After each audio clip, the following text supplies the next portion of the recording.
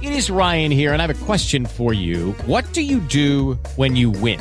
Like, are you a fist pumper, a woohooer, a hand clapper, a high fiver? I kind of like the high five, but if you want to hone in on those winning moves, check out Chumba Casino. At ChumbaCasino.com, choose from hundreds of social casino-style games for your chance to redeem serious cash prizes. There are new game releases weekly, plus free daily bonuses. So don't wait. Start having the most fun ever at ChumbaCasino.com. No purchase necessary. VGW Group. Void where prohibited by law. See terms and conditions. 18+.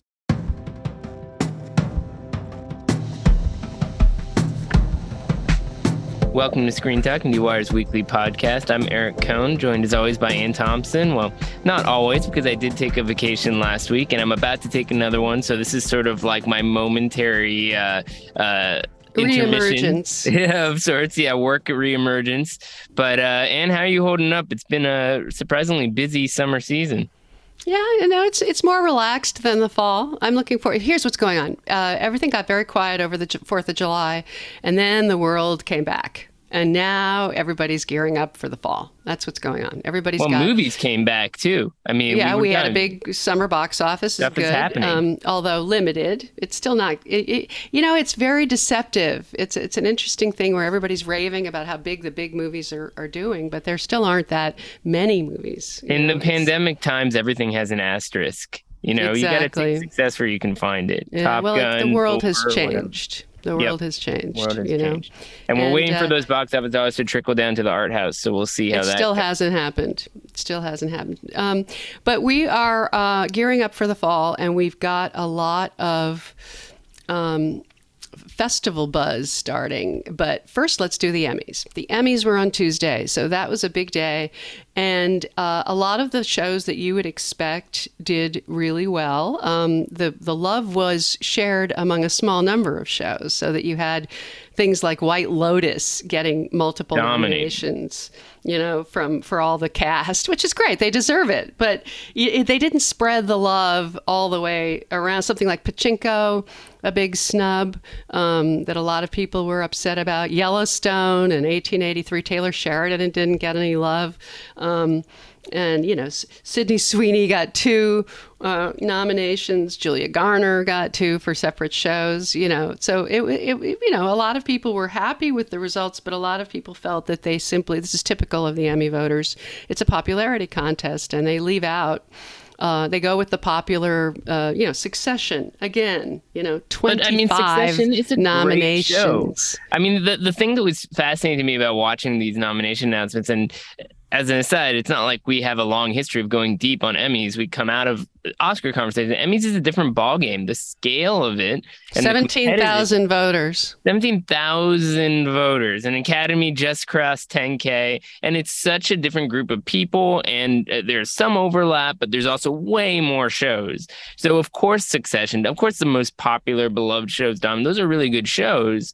But it does leave open a lot of possibilities for great smaller stuff to not really rise to the top. And you did see that in this. So I'm glad that Severance got in there, and Dope Sick, which was a terrific series.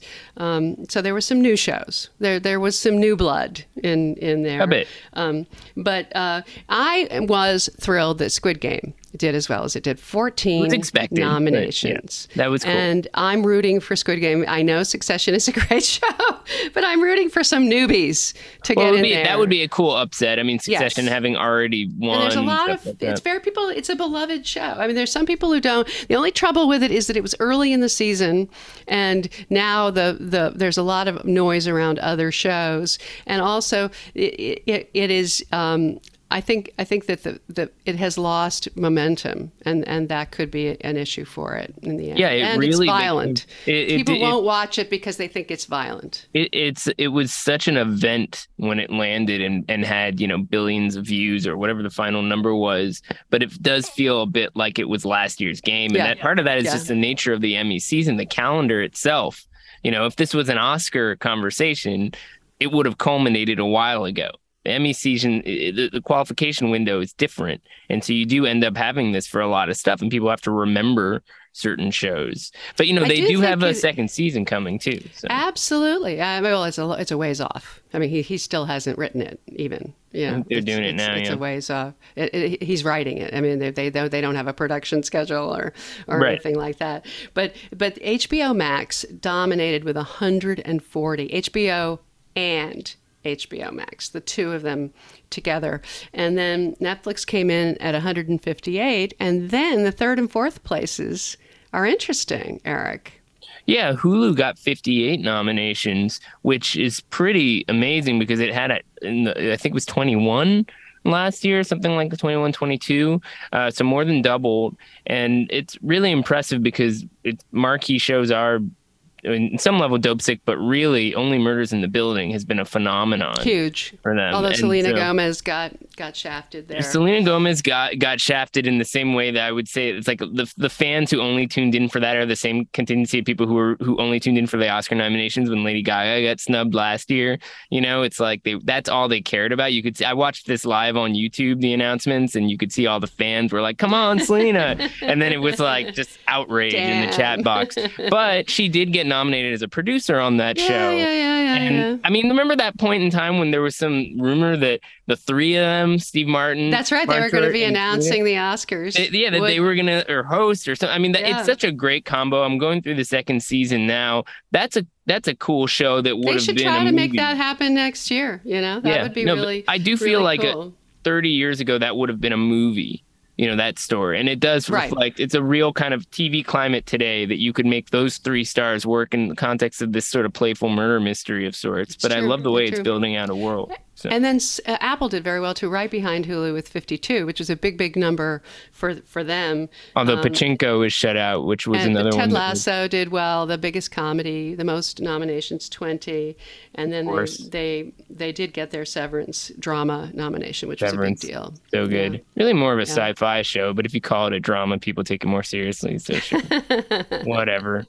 So that happened. I mean, there were a good amount of snubs when it came to shows that people really care about. Probably Yellowstone was the most prominent among them. I know you're a fan of that one. I've watched a bit of it. Taylor Sheridan. I would have to say though that it's positive. Some people suggested that what happened there that's a case where the show itself has grown in popularity over 4 seasons, but the first season was the best.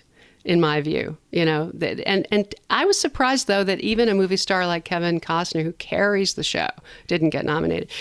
I think it's partly, I don't know. I think it's some kind of snobbery. There's a theory that it's perceived as a conservative point of view. Oh, for sure. It's like MAGA Succession, when you get down to it. I think it's more complicated, but I think it's perceived that way. That's the perception for sure. And also, it's a hard show to commit too long. Like when people tell me like, oh, it really kicks in the third season and it's pretty good in the first one, I might commit. But when you say the first season is the best, I'm probably not going to commit long term. And I feel like maybe there's been some drop off on the Emmy side, if not from the viewership side, where it really is like a blockbuster for Paramount Plus and so forth. It's an interesting.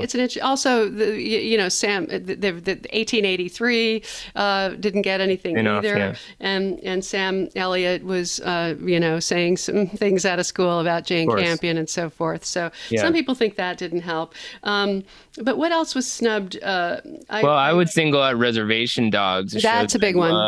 Love that show. Of course, Taika Waititi helped get it off the ground, but it's Sterling Harjo's baby, and he was making these really compelling dramas that played at Sundance over the years, but never really got much of an audience. And with this show, he takes the same kind of setting on this reservation and follows these kids in a kind of coming of age story in a way that's just so charming and fun, but also kind of profound in the way that it's looking at the challenges facing Indigenous people in the 21st century. And they've got a new season coming up. It's a small scale show that needs time to grow. That's but it's a question really of how many people actually watched it and how many people, even though it got rave reviews and a lot of attention, a lot of publicity. I think people were aware of it, but did they think it was somehow something they weren't going to relate to, or eating their oatmeal. That may be the issue. I don't know. And then you had on the stand-up side, everybody's making a big deal about how Chappelle got in with Closer after all that stuff. Maybe it was because of all that stuff. Who's to say? I thought that Rothaniel, which is Gerard Carmichael's special, was robbed. That he literally comes out of the closet on camera. Bo Burnham directed it, did an amazing job. That was a real oversight. But again, sometimes with these more, kind of stranger cinematic gambles, it doesn't necessarily translate. And I think that one was a good media story, but did everybody watch the special? I don't know. It's a real open question.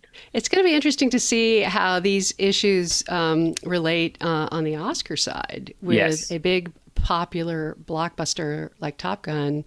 And, I'm beginning to recognize, given the role that it has played in the return of audiences to theaters, and how well reviewed it was, and how many people just adore the movie and think it's just the best it could be. And Tom Cruise gets a lot of credit for that. But the question is whether he's going to get credit for it as a producer and a Best Picture nominee, or whether he might even get a Best Actor nomination. There was a thread on Twitter where people picked up on the fact that Mickey Rourke dissed Tom Cruise as a very boring actor who doesn't have much range and doesn't do much seem that way. To advance the art of acting. And I'm paraphrasing, something along those lines. And there was a big debate about it. And I do think there's a difference between a movie star who's being very cautious and very careful about the franchises that he makes, and someone who doesn't take risks anymore. Well, he used to. He did Magnolia. He did Born on the 4th of July. He did a lot. Yeah. I mean, he is a master. He's a master at welding his brand in certain commercial ways, and the fact that he's at the age he is and still a major 60, movie star, by the way, movie star. Yeah, that he's 60 years old and he is ageless, the most bankable movie star. And what he does but in physically, franchises, and he knows that. He knows that outside of Mission Impossible and maybe Jack Reacher, which, and maybe this, he doesn't get anywhere. But this is a powerful case for him as a producer of a Best Picture movie, that he, leverages his brand to make the movie work, commercially. That's on this where big he'll scale. get rewarded, but along with all the crafts. Yeah, as a performer, I mean, he's just doing Tom Cruise. I mean, I agree with that assessment, unfortunately. I don't think it's a very daring performance. Spielberg is a similar kind of serious commercial director, right? He made the pivot to have a legacy, to have serious movies under his belt, to not worry about the box office all the time. Cruise has not made that pivot, but I'd love to see him do it. I'd love to see, he's a good actor. I would love to see him take these chances again. But it's an interesting question that usually when actors do that, it's because there's some upside for them. And I'm not sure that this actor necessarily sees an upside in doing that. I don't think he takes risks. He's got 2 Mission Impossible movies already in the bag. I mean, he's good. He wants to go to space. Like, this is the direction Tom Cruise is going. He's not going in the direction of, wouldn't it be nice if the Academy respected me more, Speaking of space, I know that you, Eric, and I, because we're both science nerds, we got a kick out of those Webb photos. The James Webb Space Telescope, God. I've been obsessed with this thing for a really long time. I watched the president briefing. I watched the 10:30 a.m. NASA briefing. It was a terrible presentation, but the other people watch the January 6th hearings. Oh, yeah. Eric watches the NASA briefings. No, and I made this point. I mean, what's going to last longer? I mean, people forget the Hubble Space Telescope was really hard to get off the ground, and it had a mirror problem. They had to send some astronauts up to fix it. But this one took 20 years and almost got killed by Congress a few times. But now we have this. I mean, this is why it's relevant to our conversation. And it costs billions of dollars more. It costs billions of conversation. But at the end of the day, I mean, to me, there is a through line of telescopes and space observance and cinema, because you're looking at light, using light to look at the past, and you're getting these incredible images. And I bet you we're going to see great art come out of it. I mean, you look at what, say, Ad Astra did with NASA imagery, or I still see 2001. Yeah, I still hear "Thus spoke Zarathustra." And those images, we need those images are based on real science. And now, having this powerful telescope, I think will do. But great stuff. Kubrick was close. He was good. But if any of you haven't seen these photos, they're just astonishing. And we're gonna get more. We're gonna get a lot more. over the next 20 years. All right. So the other thing we're Meanwhile. working on right now that the world has come back, is the fall festival season is starting to gear up. And so what do?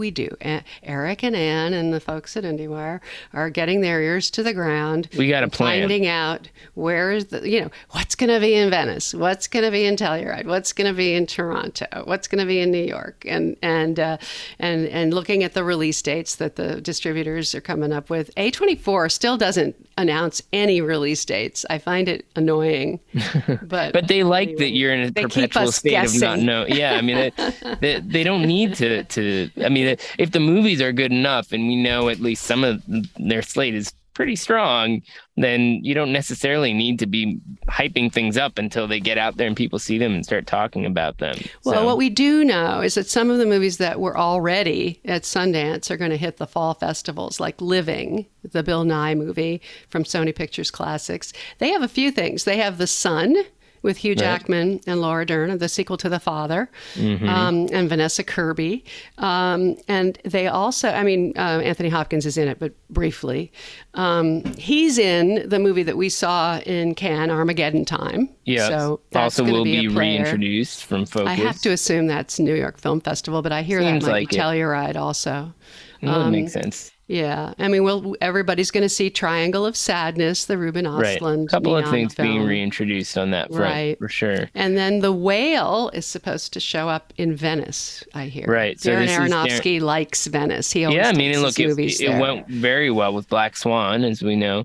That was the year I was there. I spoke to him that year. And now I'll get my first stab It's your at it. turn. You're I'm going gonna for the do first Venice. time. Yep. So I'm looking forward to The Whale and seeing Brendan Fraser's, I don't know, is it second act, third act? I'm not even Whatever sure. it is. That's a big one. Reemergence. Yeah, on a and big then there's scale. also a whole bunch of Netflix movies.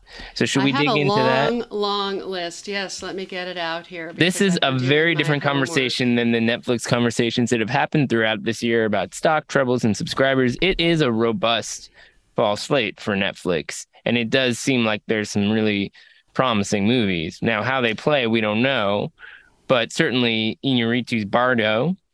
Bardo's Seems the like a big one deal. that they're putting all their chips on in the way that they did, say, The Power of the Dog, the Jane Campion film last year. This is the one that's going to, I hear it's in Venice, I hear it's in Telluride, maybe it's playing everywhere. I don't know. There are always a couple films a year that end up doing that.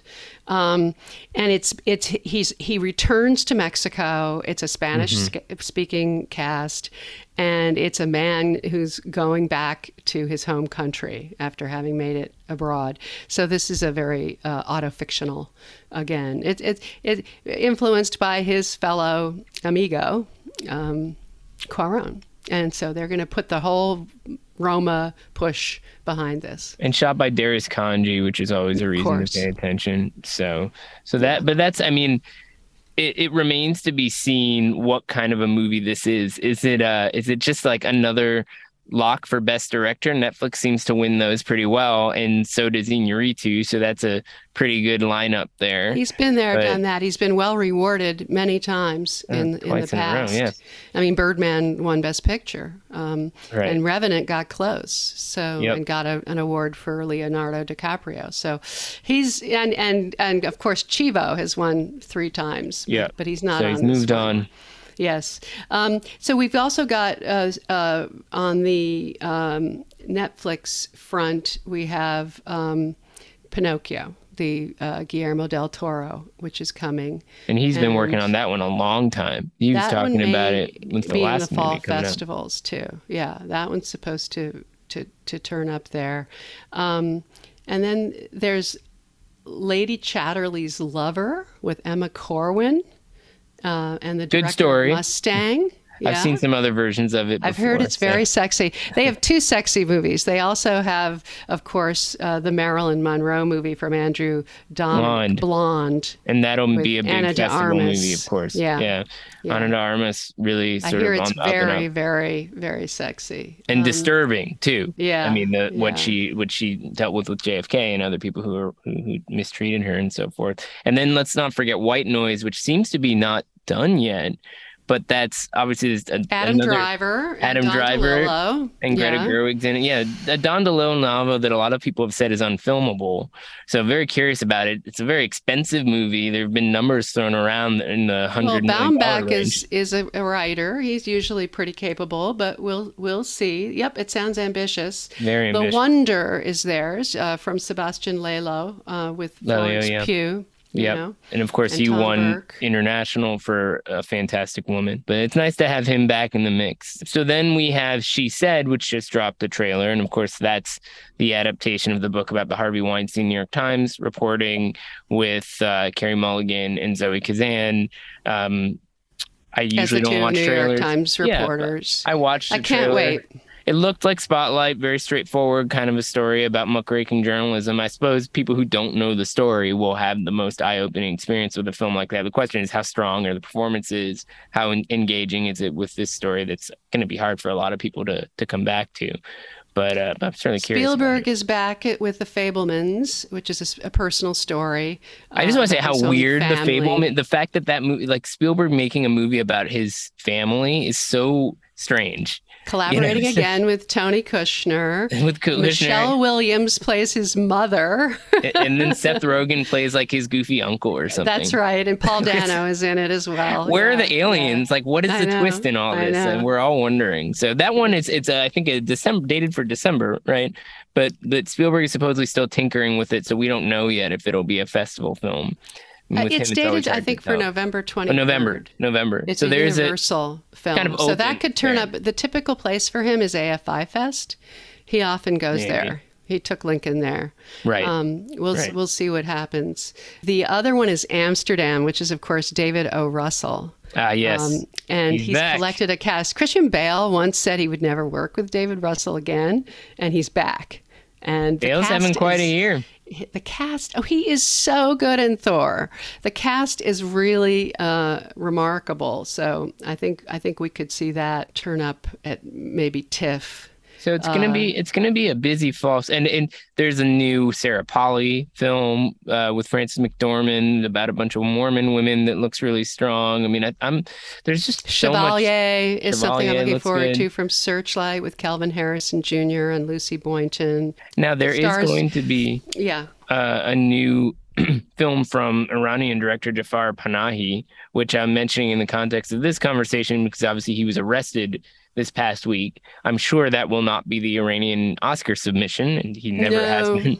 But we will get that film, and it is really an open question of how these things are going to play out, especially as the film premieres. And the festivals have already stated, that he should be released. Mohammad Rasulov was also arrested, and this was a big deal this past week. I spent a lot of time on the phone with various people over there. You wrote a very good story, which I definitely recommend others should look at. Yeah, and I think what it really raises questions about is how much the international community can do beyond just showing solidarity. I mean, we saw with Ukraine and Russia, we could put a ban on those films or put a ban on Russian delegates at festivals. But in Iran, it's a little bit different. I mean, the films that they produce by the government are not great movies. They're commercial movies that only come out in Iran.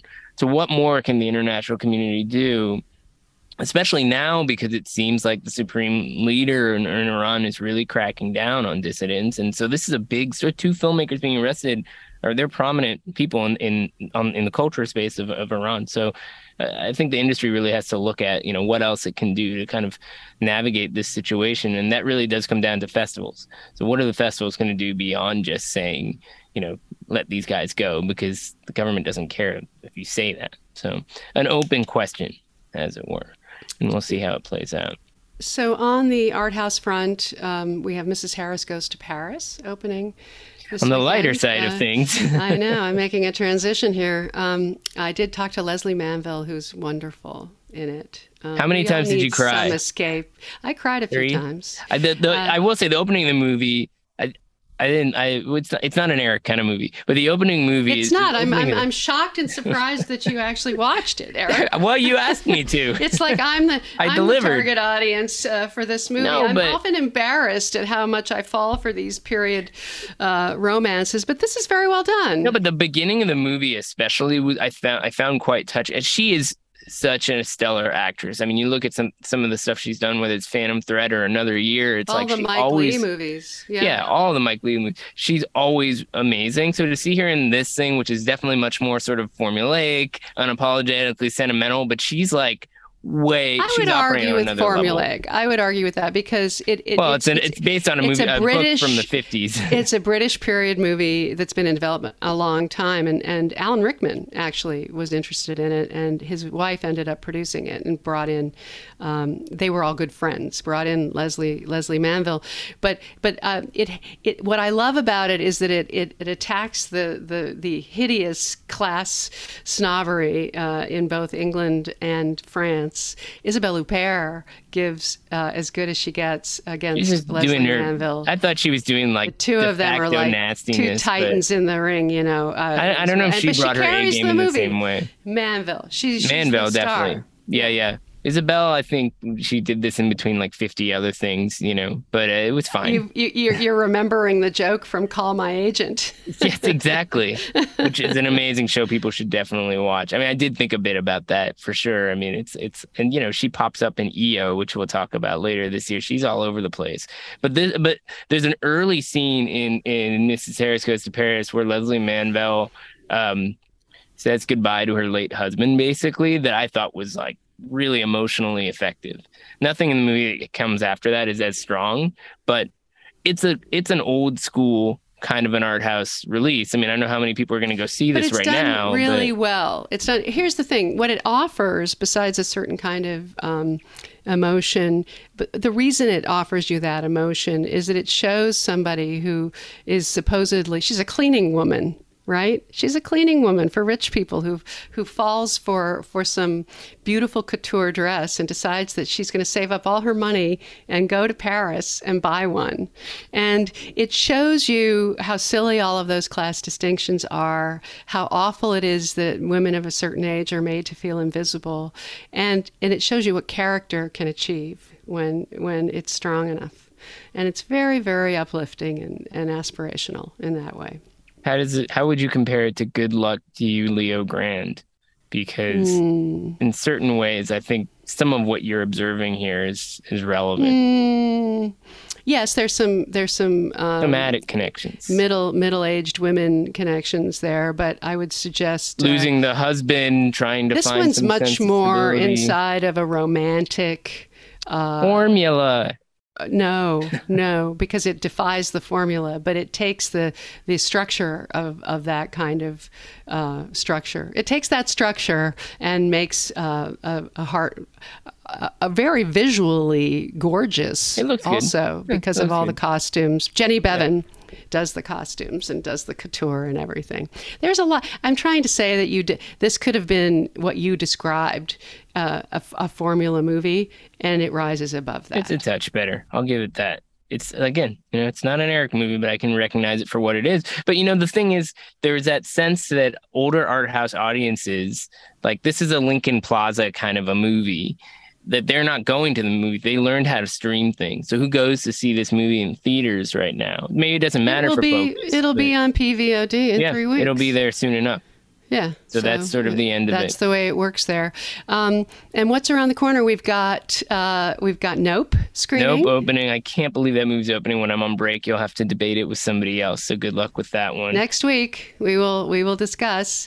And I saw The Gray Man. I went to the premiere last night at the Chinese with an outdoor party ahead of it, so that everybody could have a drink or two before they settled in their seats. Smart move. It's definitely a big, noisy, messy movie, which is basically 9 action sequences strung together. And the idea is that you have Ryan Gosling versus Chris Evans. And Ryan Gosling is a cool killer, you know, an assassin for hire, but he has a heart and some ethics, and Chris Evans has none. And he's the twirly mustache villain and goes with it, has a great time with it. Gosling is very good. I mean, the action sequences, there are some amazing amazing stunts, amazing things in there, but it gets tiring after a while. And Ana de Armas is given a lot of men think that the way to give women equal time in an action movie like this is to just give them a gun and let them go for it, let them do all the stunts.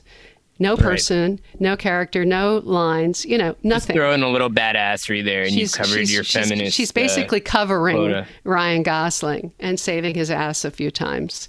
So it ends up being very boring in the end. I will watch it. I couldn't make a screening this week and inquired embarrassingly about a link because sometimes that's what you have to do in this business, and was told this one I could not have that way. And usually Netflix is pretty flexible about that. So they usually put it in your preferences. Yeah, they just drop it right in there. This is a big screen movie. They're putting it in theaters. It's going to play. There you go. Weeks. I mean, clearly that's the identity and the profile they want this movie to have. It should be. It's big. It's expensive. It looks really expensive.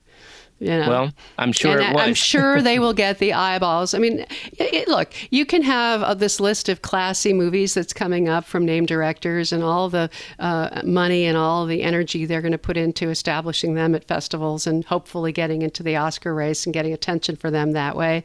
But it's really the gray man that is going to be Netflix's bread and butter. Yeah, but who's going to be talking about it at the end of the year? Subscribe to the service. I mean, I don't even really remember that I watched Red Notice. I know I did watch it, but like my eyes were present. My brain. I don't think I watched the whole thing. Yeah, so I mean, who knows with this one? I'll try to check it out. I've got some homework. Next week you'll have to find another substitute. And when I swing back into action, it sounds like we're going to have a lot of fall movies to dig through. So Godspeed, Ann. Have fun. Where are you going? See you soon. I'll just be hanging out on Fire Island with, all the people from that movie and my daughter. We'll see how it goes. Bye.